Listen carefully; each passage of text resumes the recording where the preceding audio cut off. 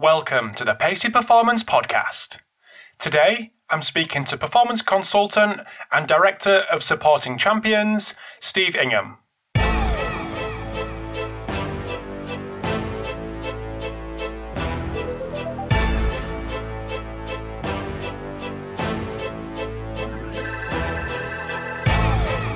Thanks for tuning in to episode 240 of the Pacey Performance Podcast. So I'm really excited to get Steve on today. He's been on my hit list for quite a while now, given the work that he's doing through his business, Supporting Champions. So anyone that hasn't heard of Supporting Champions, they put on a conference which a lot of people will have heard of, and was a couple of weeks ago, on the same day as the Kitman Labs conference, unfortunately, which meant I couldn't make it. But they've got a conference, obviously the business running behind it. There's also the content that they put out, and one thing that really forced me to pick up the phone and give Steve a call and get him on the pod was his webinar series. Now, the webinar series is for the emerging coach, the emerging practitioner, and it's all around, well, there's multiple webinars, and they're based around CV writing, cover letter writing, where to look for jobs, internships, all the kind of topical issues that are going on and being talked about at the moment in the industry. So if you haven't checked them out, we talk about it a lot in the podcast, but have a little look on the podcast page, on my podcast page, and all the links will be on there. So strengthofscience.com/240. So we discuss loads about the webinars and about the business of Supporting Champions, but also around Steve's expertise in the leadership space, communication, and how that can translate not only to sport, but into business and what's learned in sport over to the business arena as well. So really interesting chat from my point of view, given what I'm doing with the podcast and things. So a really interesting chat with Steve, which I'm sure you'll enjoy. This episode of the Pacey Performance Podcast is sponsored by Hawkin Dynamics, the world's first wireless force plate testing system. So the Hawkin Dynamics system is built around what coaches want, so they can test in the real world and not just in the lab. So you're able to capture reliable data on all athletes in a matter of minutes and monitor progress from their cloud-based system from anywhere in the world. So as I've mentioned, the Hawkin Dynamics force plates are wireless, which means they're portable, and they're also trusted by teams at a number of different levels in a number of different sports. So integrating force plates into your athlete monitoring system could not be easier and more affordable. So if you want to get to know a little bit more about Hawkin Dynamics, or actually see their plates in action, head over to the website, which is hawkindynamics.com, which you can also schedule a demo, and follow them on Twitter at hawkindynamics. This episode of the Pacey Performance Podcast is sponsored by iMeasureU. So iMeasureU is used by leading biomechanist researchers worldwide to capture and compare multi-limb inertial data in the field. So iMeasureU recently released IMU Step, which is a dual sensor and app for lower limb load monitoring, and helps practitioners optimize return to play for running-based sports. So unlike GPS, IMU Step focuses on lower limb musculoskeletal load and works via two very small synchronized high-frequency TIBIA1 sensors which quantify three things: the intensity of each step an athlete takes, precise left and right lower limb asymmetry, and cumulative tibial load. So iMeasureU is now part of Vicon and works with military, pro and collegiate coaches and athletes from around the world. So if you want to get more information and know more about iMeasureU, head over to the website iMeasureU.com or follow them on Twitter or Instagram at iMeasureU. So without further ado, over to the episode with Steve Ingham. Thanks for tuning in to the Pacey Performance Podcast. So this morning, I am delighted to welcome performance consultant and director of Supporting Champions, Steve Ingham. So welcome to the podcast, Steve. How are we doing? You all right? I'm absolutely fine. Thank you very much. Thank you for giving up your time on a Monday morning. Anyone that doesn't know who you are, you just want to give us a bit of background on yourself, education-wise, and then take us through a journey through your career. Yeah, sure. So my fundamental background is as a physiologist. I spent the last 25 years working hands-on with athletes, and I've continued to do that through my career. Most notably, in the late 90s, I was working with the British rowing team, and that through to sort of the Athens Olympics, and then really my work and probably main passion has been working with track and field athletics. So that I've always done that really, and continue to work with those athletes. And then that's kind of one feature of my career. And then another aspect to that, when I was at the Olympic Association and the English Institute of Sport, is that I've always been involved in the leadership aspect of teams and the system. So at the British Olympic Association, I was the sports science manager almost before the wave of institute systems. And then at the English Institute of Sport, I was head of physiology, and later on, I was the director of science and technical development, which was very much the essence of supporting the science and medicine aspect of the system behind Olympic and Paralympic sport. But it was also, and which is probably a big feature of what we do now, it's about understanding what it takes to be an outstanding practitioner, but also how you can make sure you deliver that as a high-performing team. So I had an undergraduate from University of Brighton, and my PhD was in oxygen uptake kinetics out of the University of Surrey. I did that whilst I was working, and yeah, that's me. What else do you need to know? What other interesting features can I share? No, I'm interested to know more about kind of later years with supporting champions, where that came from, what was the kind of inspiration, what was the need you felt was there for you to plug that gap? I've always been really conscious of who I am, what I do, the impact I'm having, and that connection with athletes that I'm working with. We always think about the technical aspect. Have I done the right thing? Have I calibrated something? Have I taken the right kit? And we default to that tools mentality of I've got something that I can measure, and so I'll just go around trying to see if I can use that on everyone that's wandering around.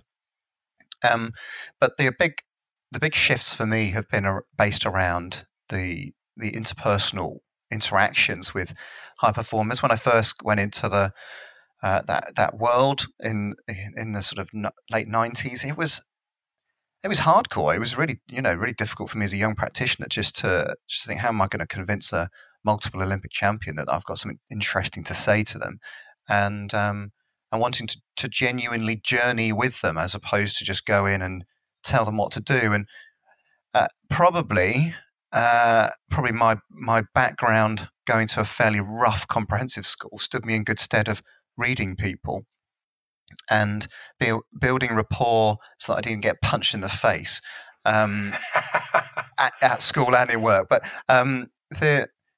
probably, if there was one key moment that started the birth of this concept of supporting champions and developing people so that they are more effective, was the Beijing Olympics.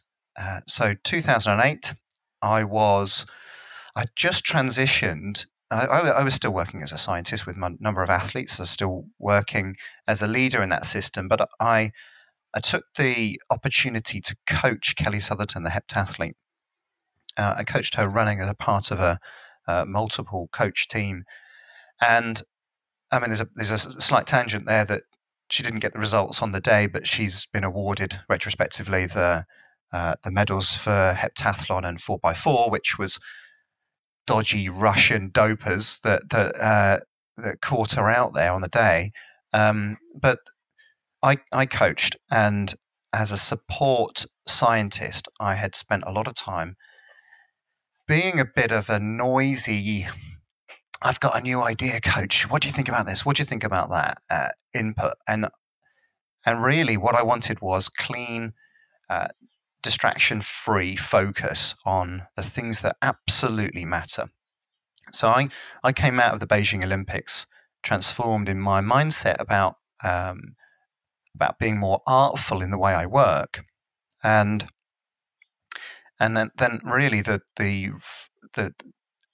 big change was that the phone started to ring, and this was performance directors, coaches, some athletes actually, saying, "Look, Steve, that this has to be so much better. If we're going towards London, the home games, we've got 4 years. We've only got one opportunity to get this right, and we need these staff to be better. And my assumption at the time was that this was all going to be about a process or a protocol or something tangible that we could just train somebody up on from a book. But it wasn't. It was all interpersonal skill. It was all about communication. It was all about those crunch moments that made such a difference. And I was a leader at the time and as head of physiology, and I had to try and support people about communication or advising people that you're not developing trust. That really hurts. That's quite an emotional thing to be able to give people feedback on. And ultimately, some people responded, some people didn't. And those people that didn't actually meant that they were moved out of that system. And that's hard. That's as a boss to be able to say to somebody, you no longer get to work in this environment because of the way you work. The methods are fine, but ultimately your delivery of it doesn't stack up. So that was the moment that a number of heads of service, other leaders in that system, started to scratch our head. But I went off on a slightly different tangent and started to research in conjunction with my wife, Rachel, other high-performance industries and what it takes to be successful as a person and as a team, and then try and bring that back and apply that. And that's been very much the essence of supporting champions. Excellent. So in terms of how you said that certain practitioners weren't developing trust with the athletes that they were working with. How were you assessing that? Was that very much a subjective thing of how you saw them interact? Was that interviewing with the athlete themselves? How did you go about that? Well, no, at the time it was very much a case of that the relationship, the functional interaction that was going on a day-to-day basis. It got to a point for so many athletes, coaches, and performance directors that there was something wrong. That was the start point. It wasn't a case of we're evaluating your communication skills or your ability to develop trust or commit to team working. We weren't doing that systematically. It was very much the case of people just saying, this isn't right. We need better. And then we had to spend quite a bit of time understanding what that was. So what is the problem? And someone might say something like, just at the wrong moment, just at that team meeting, just before the big competition, their body language just stunk, and it just corroded the team ethic.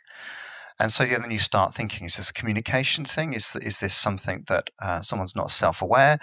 Is this something that they don't understand what the big goal might be? So it could be quite multifactorial, but there's a decent process that you can go to find out what that is. But also we've now established our systems in supporting champions that can actually take someone from a place of incompetence around that interpersonal craft skill all the way through to being an outstanding team player.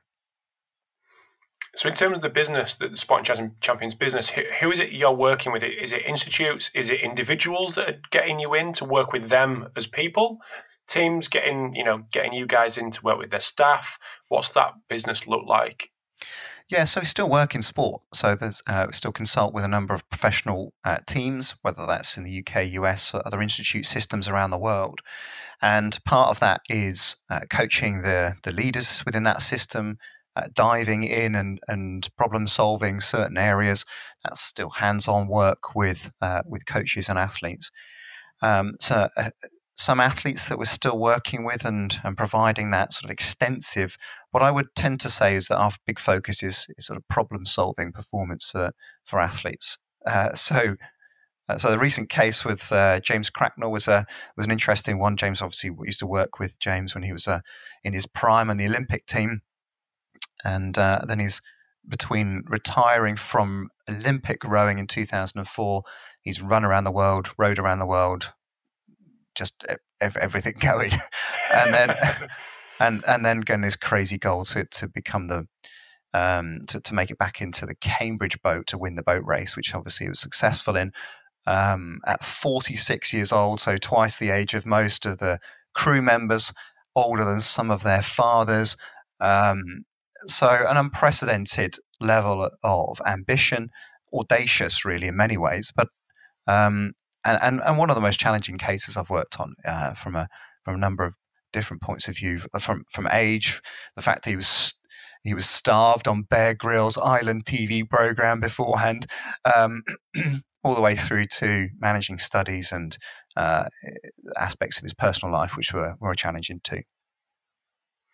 One thing that really interests me is, and I think it's spoke about. What is it spoke about a lot? I do hear it a lot from certain people who've come on the podcast who've kind of gone down slightly different routes and maybe looking left and right versus, head down, actually working directly with coaches or with athletes. And that's how our industry and the qualities that we bring and the qualities that you've clearly brought over the last 20 years, how that relates to and how that can be transferred to business and what businesses can look at or do look at in terms of sport and what they can learn. So I'd be interested to know a little bit more how you've, like I say, looked left and right in terms of the business and industry and what they can learn from you and what you're actually delivering to them. It's been absolutely fascinating. I think I look back probably 3 or 4 years ago and think I might have had a modicum of arrogance around, we work in the high performance system and everything you ever need to know about functioning as a human comes from sport. And that's a bit of an exaggeration, but you get the point. Is that you benefit from in sport is the pressure that you hope that you have a successful home Olympics. You hope that you're able to help that particular athlete, and that then gives you focus. The downside is that I suppose the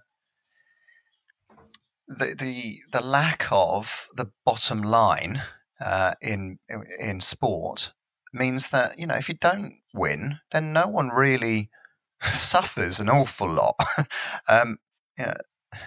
except for a few circumstances. Nobody gets hurt. Nobody loses their life. There's a societal impact that is a positive thing, that if things go well. In business and in education, there are wider, deeper, and more profound consequences to your actions, but they are not necessarily as measurable.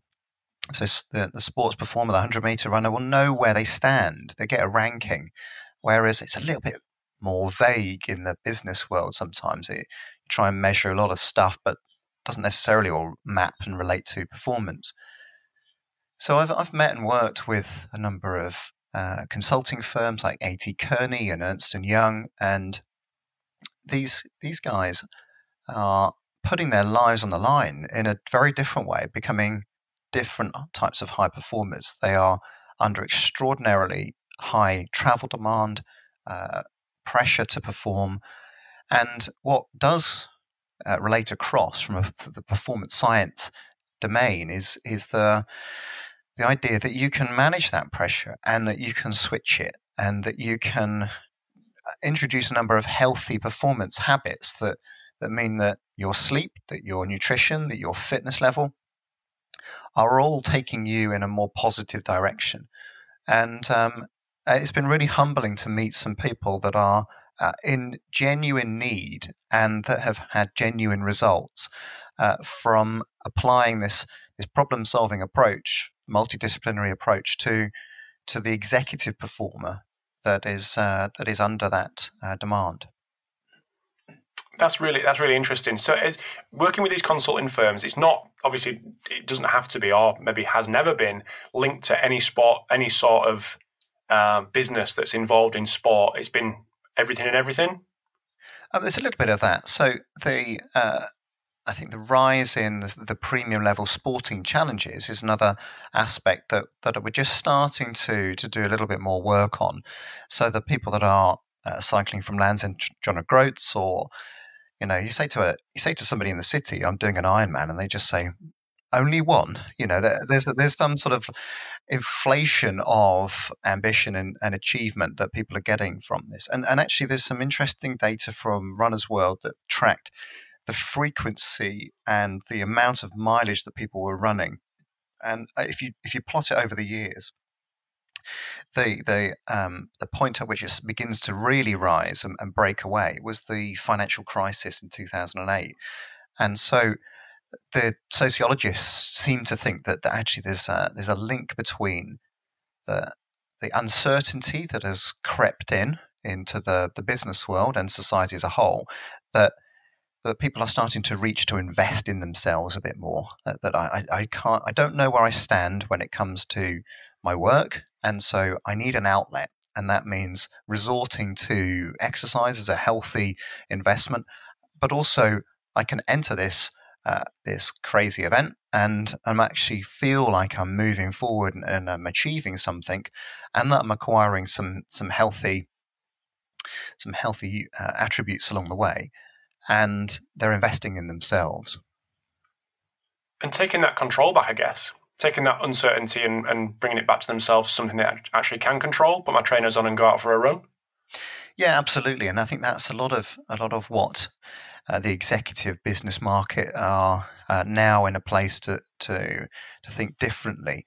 That things have been unsettling for over a decade now, and so starting to think of breaking away from these traditional working habits of office hours, of the fact that you've got to switch on to your emails, the fact that you've got to have meetings that last several days, and you've just got to burn the candle at both ends. But thinking actually, these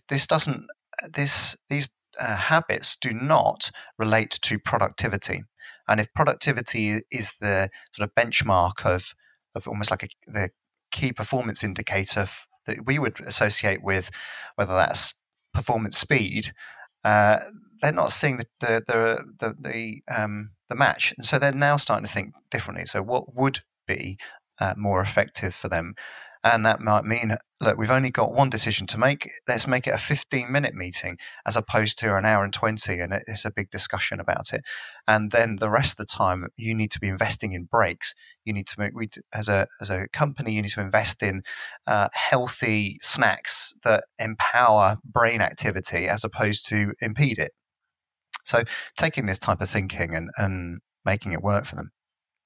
So I know nothing about this world, about in terms of the exec coaching and stuff, but is that a growing part of the industry that people are actually realizing that there is a real need and a real want from this other world that we can really inform, educate, and improve performance? Well, I think that so my venture into doing corporate speaking has been interesting from the point of view that on the surface of it, I would sort of naturally think my knee-jerk response was, "Oh, I'm up against for a booking. I would sometimes be up against people who've got an Olympic gold medal, and that's not me. I'm nobody in terms of athletic performance, but I know how to build a high performer, and I know how to problem solve and get more out of people. And so the business probably the major competition that I'm going into is actually the sort of business consulting, where you might bring someone like a Deloitte in and they would troubleshoot an audit. What they're now bringing in is consultants, perhaps like myself, where actually the performance mindset and the performance thinking that you can bring into that can bring a whole new fresh wave of methods and understanding and different ways of viewing the world that can unlock performance for them. That's the critical piece, is rather than sort of me, I'm not interested in creating dependency on me. I'm interested in getting results for people, that unlocking their potential. You've probably got the answer and the resources within your company. Let me help you to unlock that for you. So would a lot of the contracts that you would get, are they kind of ongoing things that you would kind of drop into these firms and work with these individuals one-on-one? Is it like you say, a more of a consulting, like a Deloitte type of scenario where they're coming in, auditing, giving them the recommendations to move forward with it? How does that normally work with you guys? Yeah, it ranges massively. so that we have people that we've worked with throughout our time as supporting champions. So we set up 2016. We've had contracts throughout that time with the same people, but at the same time, our major focus is not necessarily to acquire a big old contract that lasts a year and so on. It's a case of us focusing on almost like a flawless consulting that comes from an idea that Peter Block coined, is that we're there to help you with your need in proportion to what we can offer. And it's a case of if one session is all you need, that's what you need, and that's all you're going to get from us. What we don't want to necessarily do is overcomplicate the issue, because I then think it means it drags the overall standard of the work down. If we're focusing on quality work with people, quality impact, then we believe that's going to have the biggest effect on them, and then hopefully that will create a stronger reputation for the work that we're doing. Mm-hmm. So I just want to take a little bit of a detour and just chat about some of the other aspects of the business in terms of the content that you guys are creating. And I knew I'd try to leverage this in as seamlessly as possible with the podcast, with the blog, with the webinars. Where's that come from? Where do you think, again, going back to the need, what do you think is needed from an industry point of view, which has meant that you wanted to take the time and the effort and the investment to create these things, and obviously spending your time writing the blog? And where do you see that going? What's the purpose of all that? Yeah, the blog, I started back in 2011, and it was a bit of a passion project as much as anything, just to try and inspire people to thinking about professional practice in a different way. And I frame that very specifically because it comes actually from a place of frustration, that we were seeing that graduates coming out of the best universities with the best grades, with the best glowing references from super professors, were unskilled to work. So that was one aspect. So this was at interview that we would have hundreds of applications. This was at the BOA and the EIS, hundreds of applications for jobs. And you just look at the paperwork and just think, oh my God, the talent here is so impressive. I feel wholly inadequate looking at the qualifications and skills that these guys have got on paper.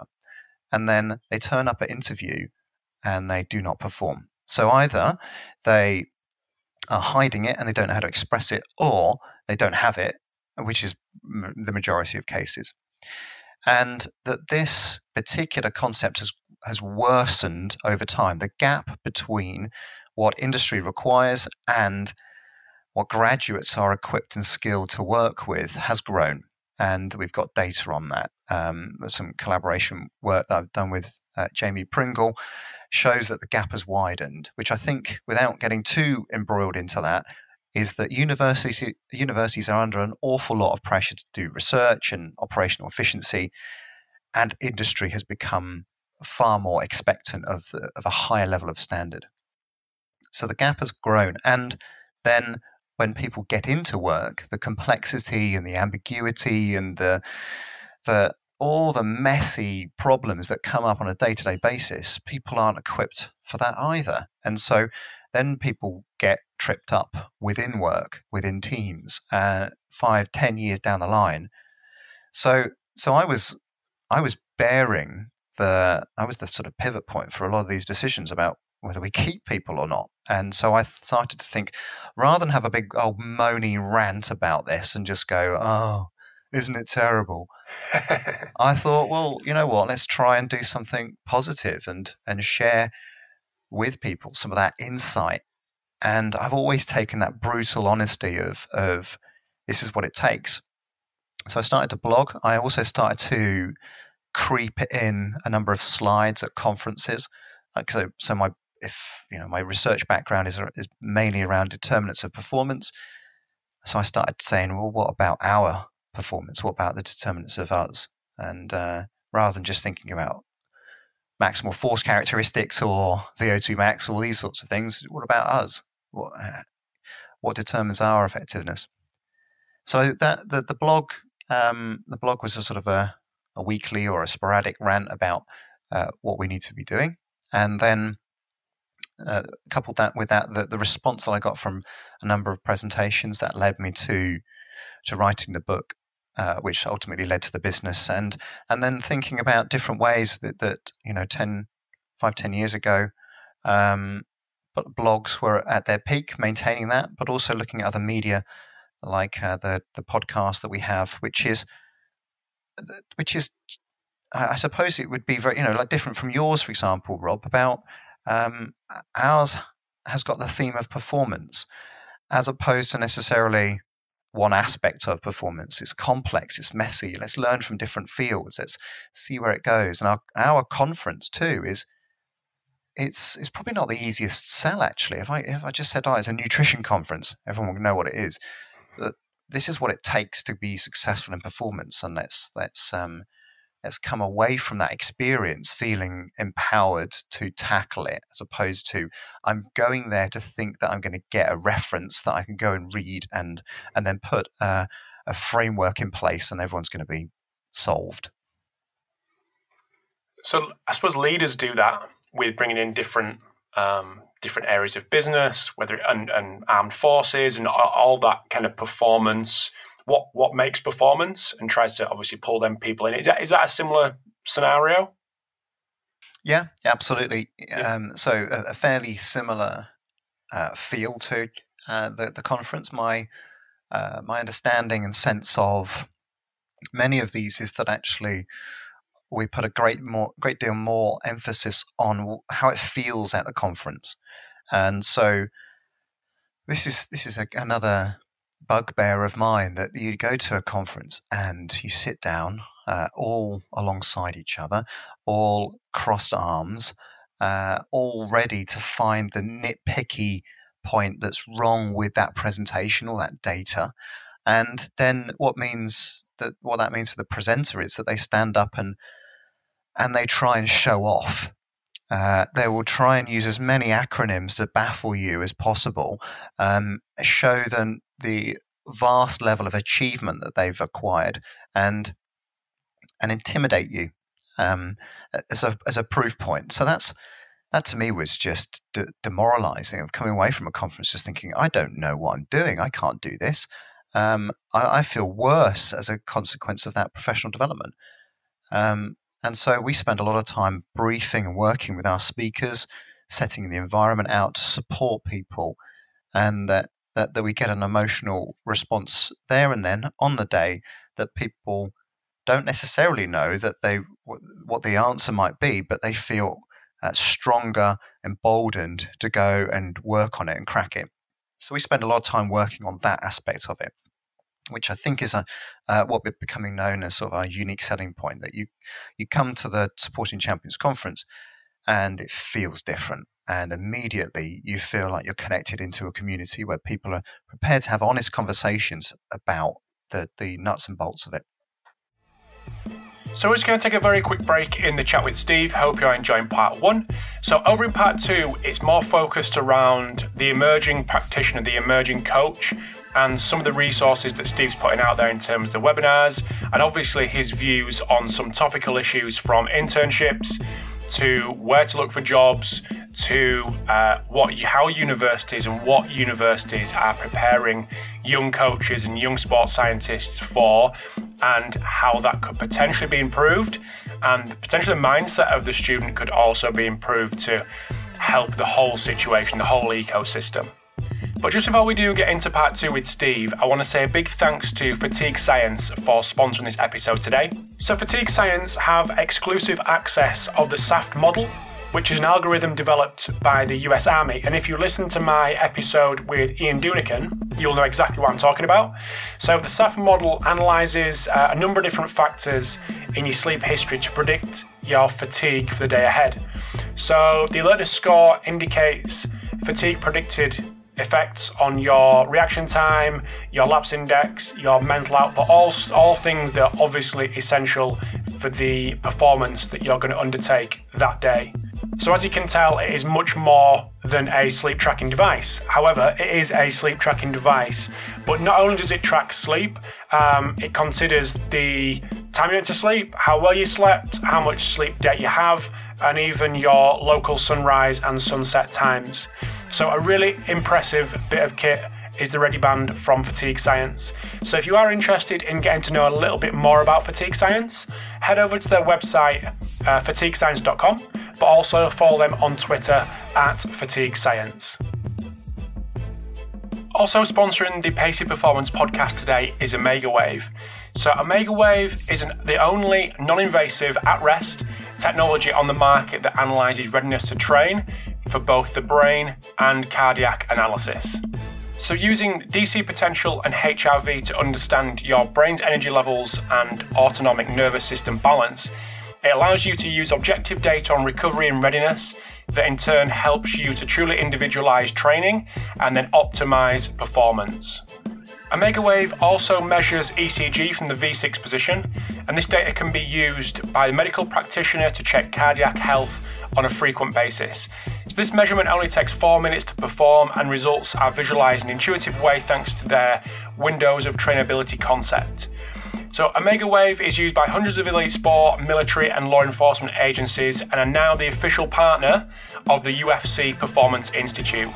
So if you want to learn more about OmegaWave, visit their website, which is omegawave.com, and on their social media channels. One specific blogs that brought you guys to my attention was the letter to the 15,000, which I thought was absolutely superb, and obviously has been updated since. And again, a really excellent read. So anyone that hasn't read that, make sure you do. Why was that a bit of a frustration piece as well? And how has the reaction? What was the reaction from that? Have you had I'm sure you've had loads of different conversations on the back of that.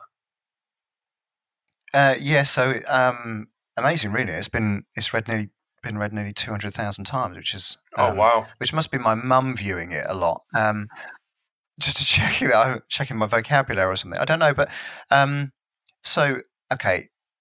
was lucky. I went to University of Brighton, where my tutors were Peter Keane, who was the architect of the high performance system, performance director, Olympic gold medal winning coach, Steve Bull, outstanding psychologist with England cricket, Joe Doust, who was eventually my PhD supervisor, who could communicate any particular technical concept in a way that instantly you felt like you knew what you're talking about. And I was lucky in that regard.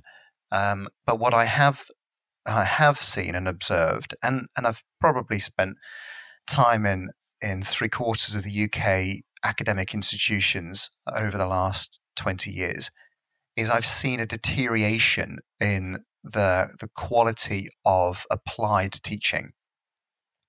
And so it feels as though it's descending so much more into disciplines, and that it becomes quite transactional. We're going to teach you about this one discipline that we've boxed off, and that I'm probably going to actually skew this course towards my own research interests, because that's much easier for me. So you have all these sort of strange courses sprouting up that somebody's doing a whole module on muscle tendon interactions. Like, what the hell's that all about? And you're not teaching them about training. What's happened to this world?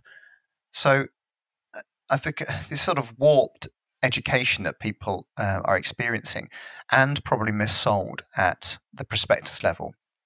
Oh, look, here are the modules, but look at all these amazing careers you could have. And I feel that is doing a disservice to the next generation.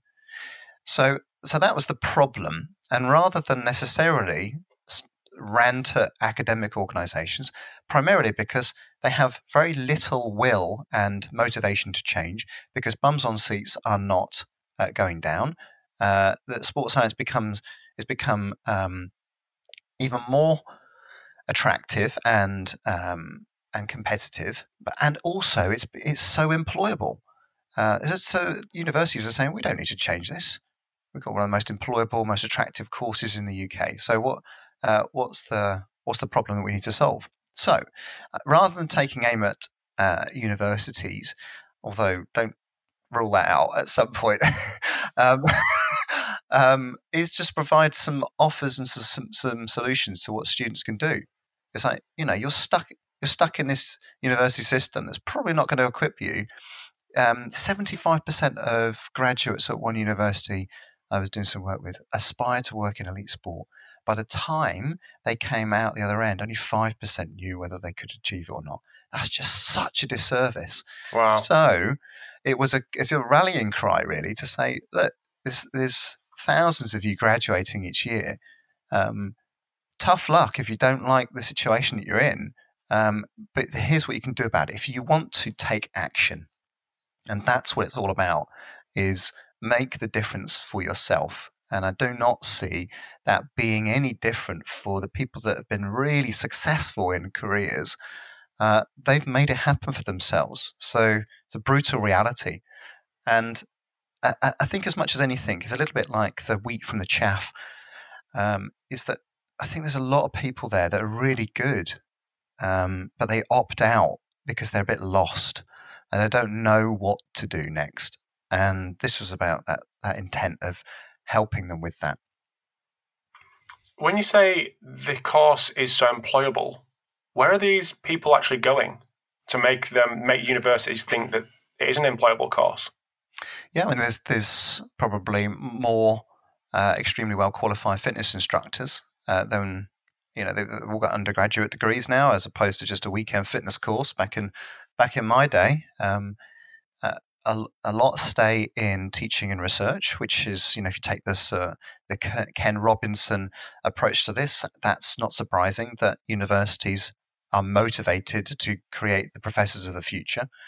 And I think about 40% go into completely other fields, so banking, pharmaceutical sales, completely a different career, which would speak to the fact that a sports science degree, whilst it's themed in sport, is a general science degree, and even the specialist routes, whether it's physiology or strength and conditioning, they are generalist approaches, and that is appealing because you do see the world in a slightly broader view than most graduates.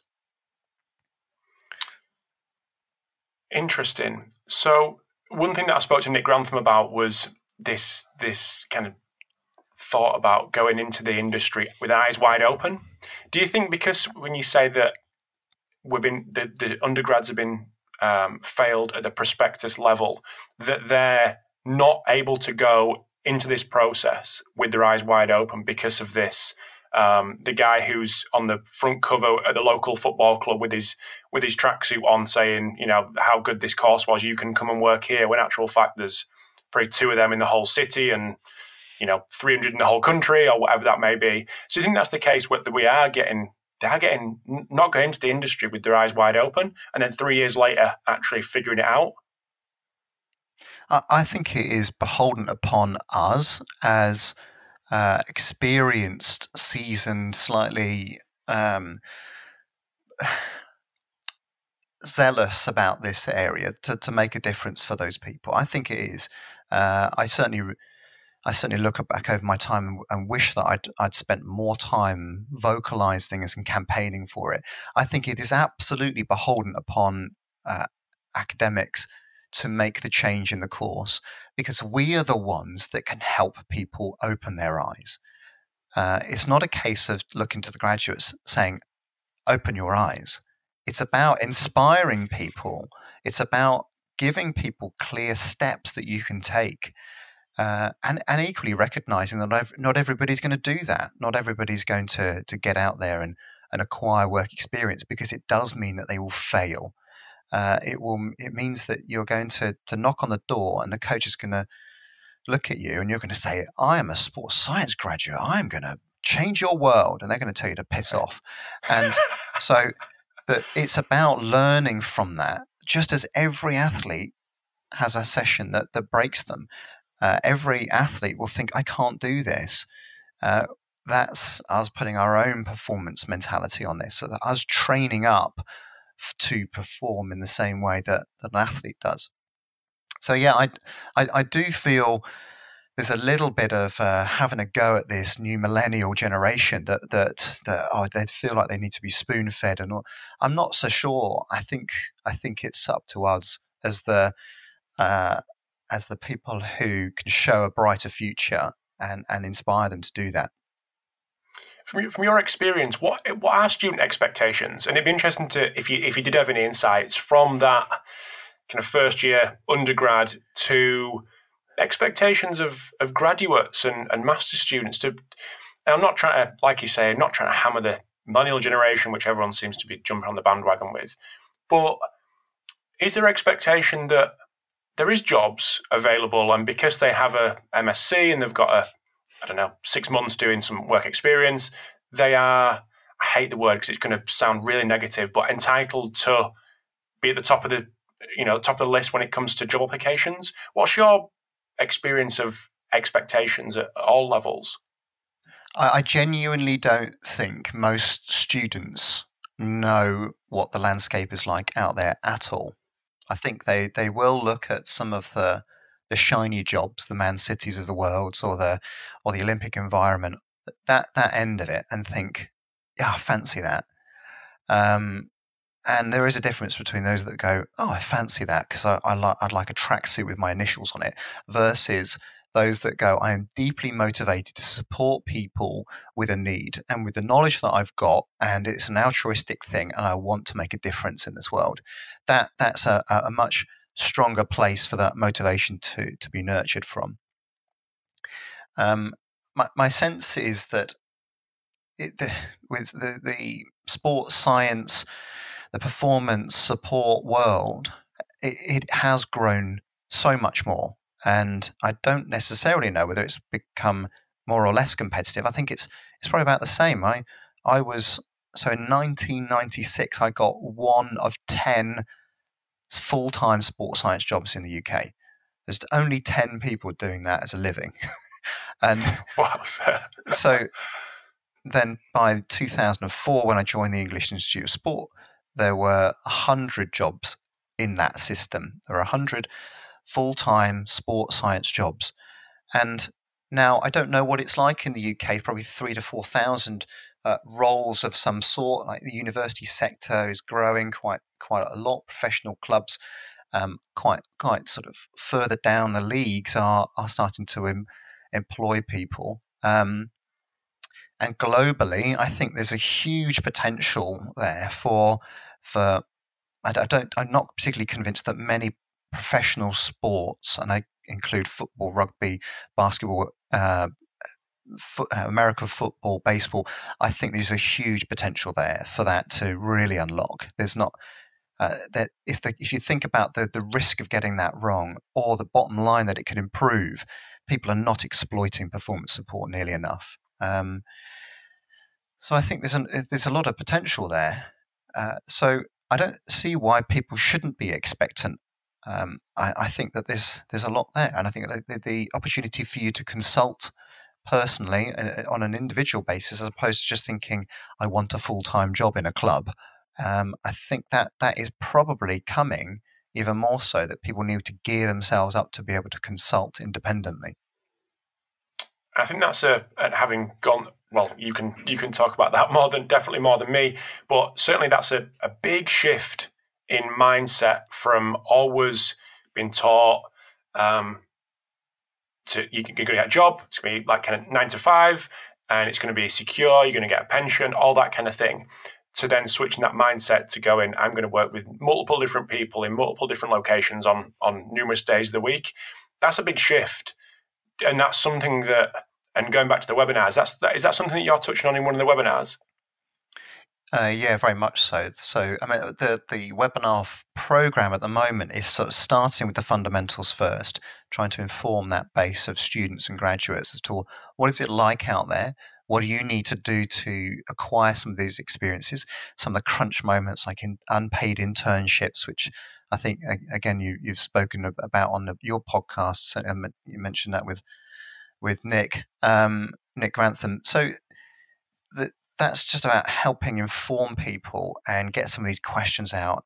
But the consulting idea is worth sharing. The background thoughts is that the stability aspect of working in performance is a bit of a misnomer. I've never really known it. Yes. If there's been one constant, it's change. And so what you just choose your version of that. So the guys in the football clubs, there are some versions of stability where if I'm being a little bit pointed, they just get their head down. They just download the GPS. They just make sure the report's on the table, and they don't say boo to a goose, and they just get on with people. And there's a nice, comfortable, potentially six-figure salary for somebody to be had. And they feel like there's a sense of belonging and community, and they're doing the do, but they are genuinely not making much of a difference. I see that a fair amount, and that's sort of some of the auditing work that we've done for people is to sort of challenge the executives that put these people in place to say, is that what you want from that return? Are you ticking a box? Is it just nice to have those people in place, or do you want this to improve player performance? Do you want this to make sure you're shifting and improving the fatigue levels? What is it you're trying to get from that? So there is a stability here and there. In the Olympic environment, there's every 4 years there'll be a seismic change and shift around, and people will move jobs, but also the funding gets reviewed. So you don't know what that's going to look like. And big sports are probably the safest place to be, cycling and swimming and athletics and so on. But equally, there's a brutal aspect of that means that the funding could be pulled and your job could then change. So that change could be you're no longer full-time and we're getting rid of you, or we only want you for 3 days a week. And then what are you going to do? Now, this is fairly common for the psychologists, the nutritionists of the world. This might be a little bit more familiar to some of the strength coaches because they might have come through the ranks of or almost doing that internship in gyms where you're doing part-time hours.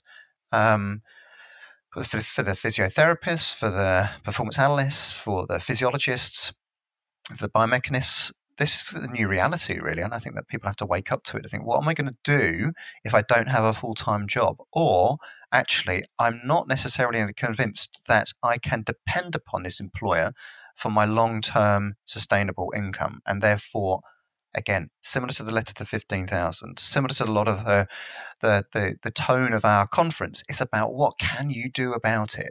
What action can you take to make sure that you are in a better place longer term? There's a few things that I really want to dive into, and it's given your interest in the kind of the business side of things and how you are going into dealing with executives and things. Is there a knowledge from up the chain? And I think you may have said it jokingly. Does the person on the board or at that exec level know that guy is just downloading the GPS, he's getting a decent salary, he's just putting it on the table and he's getting his head down? But genuinely, from that, I mean, it'll differ from organisation to organisation. But is there a genuine understanding of what that club is investing their money in to employ this person and what they're actually doing to add to the bigger picture, not just in terms of winning on a Saturday, but developing this club and moving it in a direction that they want to go in? Is there a genuine understanding there? Or is that kind of, oh, that's not our world, leave it to the, I don't know, head of performance, he can sort that? What's your experience of that? I think that the CEOs of the future will have to tune into this. They'll have to be literate of the potential for performance benefit. Results on the pitch are going to be the currency by which that club it becomes profitable. That's the CEOs and the accountants are the ones that often drive a lot of decision making. That's the same reason that when I went around McLaren a few years ago and they showed me Lewis Hamilton's car that they lifted off the pit and they put in a van and then brought back to Woking. I said, "Is that the same car?" And they said, "Yes, it's exactly the same car." And I said, "That sticker has got bubbles on the car." They just whacked a sticker on it. That's the marketing people. They're very powerful decision makers. And so if you can't sell shirts if you haven't got a good brand, and a brand is underpinned, or one of the determinants of aspects of the brand is results, or how you play. So if you don't tune into this fairly soon at that level, then you're leaving performance, you're leaving the club vulnerable. So one of the features of the British Olympic high performance system that was particularly interesting was around 2005, London was awarded the home games. 2007, the budget, Gordon Brown's budget, was shifted things around so that the institute system didn't hold the positions. It was the sports that made the decision. So previously, we used to sit there and say, right, okay, there's an energetic sport, they need a physiologist. There's a weight-making sport, they need a nutritionist. There's a technique-based sport, they need a biomechanist. And it was informed from that point of view. But then what it did tend to do was bloat some of those teams where you're thinking about science first as opposed to the needs of the sport. The shift was made to say, sport, you decide. What do you invest in? And it was a constructive two-way conversations in places. But then what you got was this sort of mix of some experience of, I've used that discipline before, so I think I know what that's going to bring.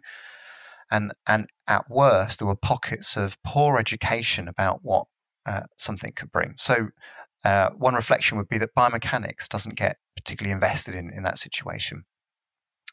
Why is that? Because they don't understand it. I don't still, but I know the benefits of it. That if you move a seat on a bike, you get power. So they don't understand it because they haven't necessarily done that educational piece. And so whether you take it from the Olympic or you take it from the professional team sport perspective, there's a need there to invest in your own education as a decision maker, so that you know what areas that you can benefit from. So, yeah, I think this is a massive opportunity for performance-based sports, but equally, having seen this in business, that you would meticulously start approaching the resource that you have in people and in teams, as opposed to just thinking, we need to invest in analytics or we need to invest in some new tech. And that just often leads to a lot of white elephants. When you talk about the CEOs of the future having to understand what's going on at the level of the interaction between the practitioner and the player, is there anything from your experience that can go the other way to add to help that practitioner, that coach, really embed themselves and create that or communicate that value up the chain and educate them to ensure that they're in the plans and their understanding of what they're doing is vital? Yeah, I think one of the biggest mistakes that practitioners make when they first have contact with an athlete or a team is to tell them what they do or tell them what they think they should be doing.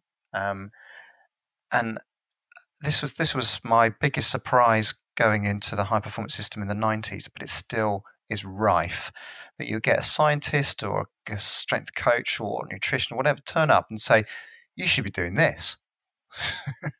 And just how effective that is to get you rejected. So yeah. That is amazing. If you really wanted to just bounce out of an organization or be completely isolated really early on, that would be the main tactic to use. Turn up and go, those Olympic gold medals you got doing all that previous stuff, I tell you what, I've got a new insight. And you know what? That insight's been written up in a journal with an impact factor of over 2. It's just nonsense. So, but it's also just a very effective way of eroding trust early on. That trust and rapport is formed very quickly. First 7 seconds pivotal, first few days, and demonstrating that commitment, that integrity, and some of these, you can deconstruct what trust and that initial engagement looks like. So I think one of the biggest reframes is that if you're consulting, if you are leading, if you're holding a responsibility to bring science and understanding forward for the benefit of somebody else, the first realization is not about you. You're not there fundamentally for you. And whilst you have these drivers of income and achievement and ego yourself, if you have this lens of, right, there's an Olympic athlete, I get to work with them, and that's going to make me look good, or it's about me demonstrating, showcasing my knowledge to that person, then you're set up for fail. If you can start thinking about what is their need and what is their primary insecurities, what are the gaps, what are the things that I can add value to, and if you think about how you can help add value to them on a day-to-day basis, then it means that you're a little bit more patient.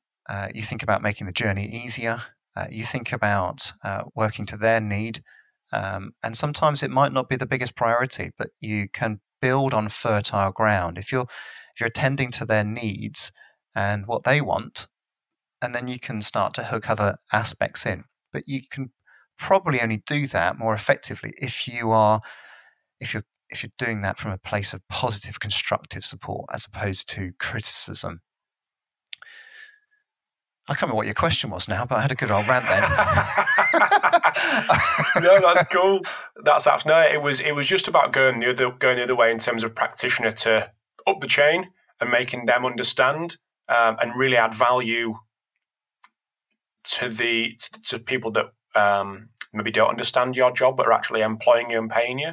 But I think we definitely touched on that in the first bit, so that's absolutely cool there. It's certainly worth having up your sleeve some very simple explanations of some tricky concepts. So, for example, I love the fact that when a psychologist talks about you've got this lump of fatty tissue in your skull, and some of it does some clever thinking, and some of it gets quite emotional.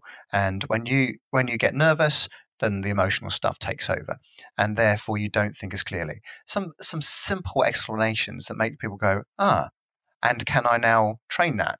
Yes, you can, and you're off and running. So yes, there is a responsibility to do that, but at the right time, I would say. Mm-hmm. Excellent.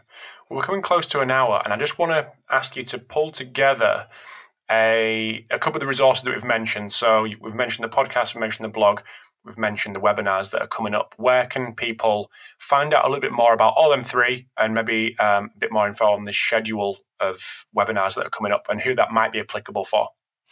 Yeah, so I'm pretty convinced that you've got an extensive lot of show notes. As a fellow podcaster, I will know. Absolutely, I will know that that's something that you do.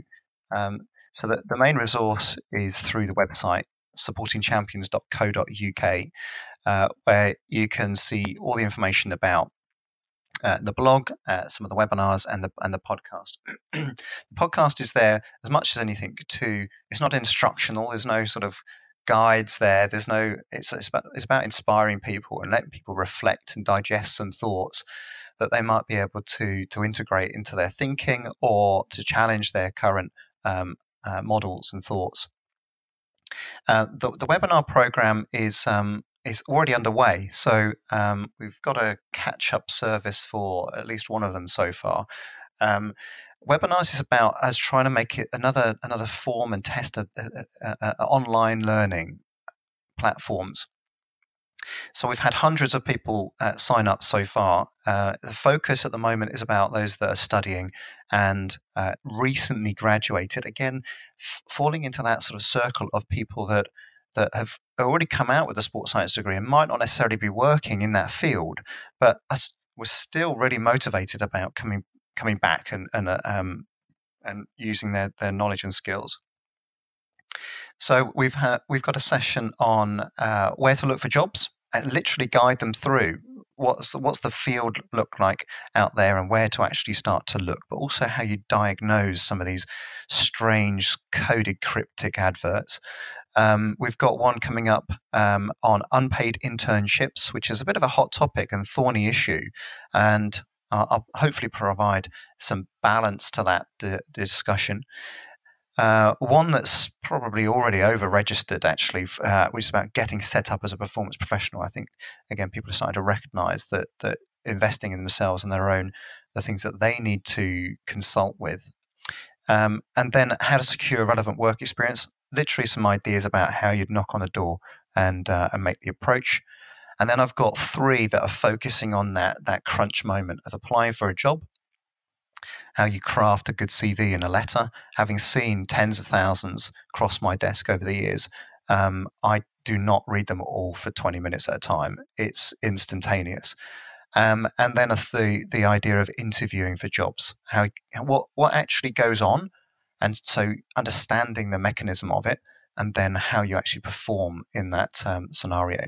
And then, depending on the appetite and the response to the webinars, then we'll look to try and develop some further resources for students and for early career professionals to help advance their career quickly. Get good quickly, effectively, is the tagline to this. Superb. And what's the social channels that you're on, Steve? What's the best place? Twitter? Yeah, Twitter's probably where most of the action's at. We had a go at Instagram. We're still getting there with that. We've got a Facebook group site that I can provide you the link for, Rob. Absolutely. I'm on Twitter at Ingham_Steve, and the wider team for Supporting Champions at support_champs. And if people want to look me up on LinkedIn, then I'm happy to connect with people and answer any questions they might have. Lovely. Well, thank you very much. I've promised to keep you under an hour, and I have done, as long as I don't ramble for another 25 seconds.